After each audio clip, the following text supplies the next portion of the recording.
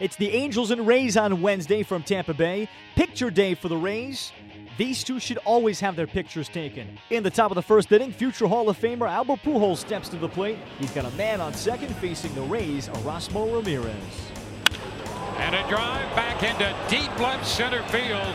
That one is gone, and the Angels strike first again. 6th home run of the year for Pujols. Closing in on 600.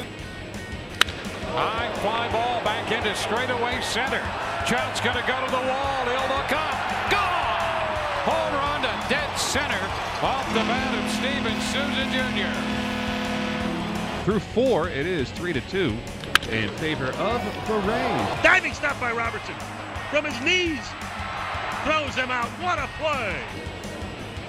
There's a shot. Well tagged. Deep into right center. And gone. Home run for Colby Rasmus.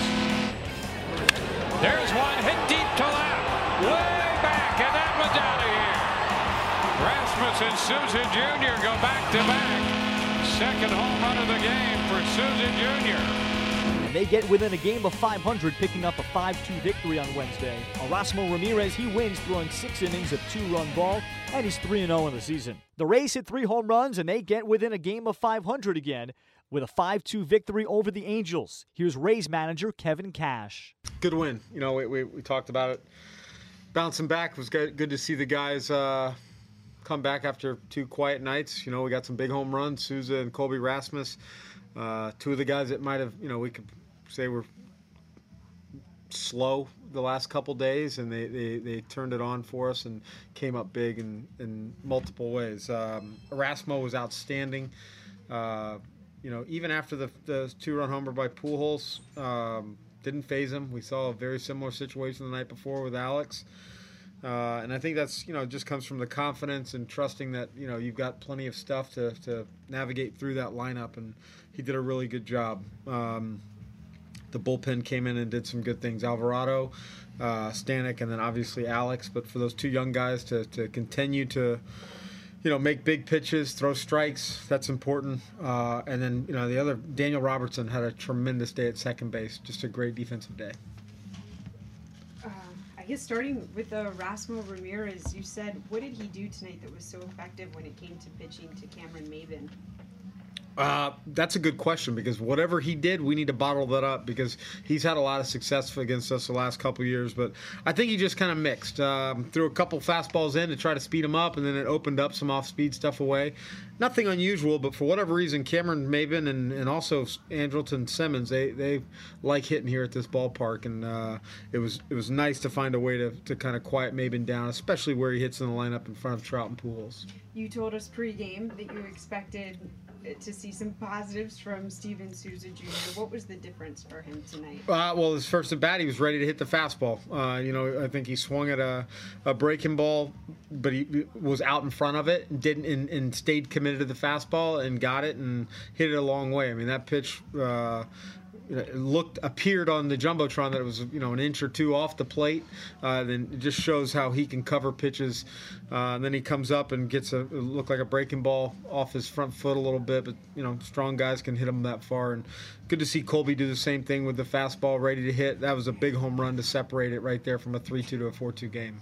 In the 8th inning, for Ryan Stanek to be able to strike out Mike Trout, what positive effect does that have on his confidence?